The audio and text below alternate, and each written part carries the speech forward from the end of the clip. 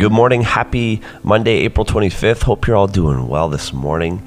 And continue from Friday's thought. Here we go. Ask yourself these questions. Take a moment to ponder each one and come up with a serious answer.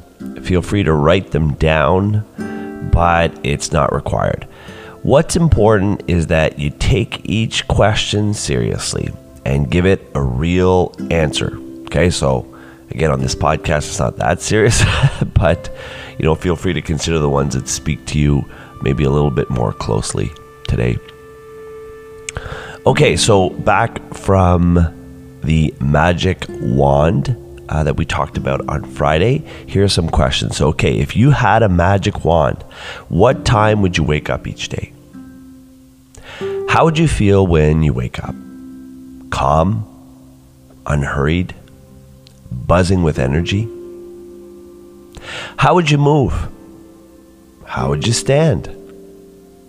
What would you do when you got out of bed? How would you spend your day? Is there a part of you that you need to heal physically, emotionally? Would you dance around the house? How much money would you have in your bank account and why? Who would you spend your time with? What would you do for work? What would you do for play? Where would you travel? What would you do more of? What would you do less of? And finally, what would your life be like?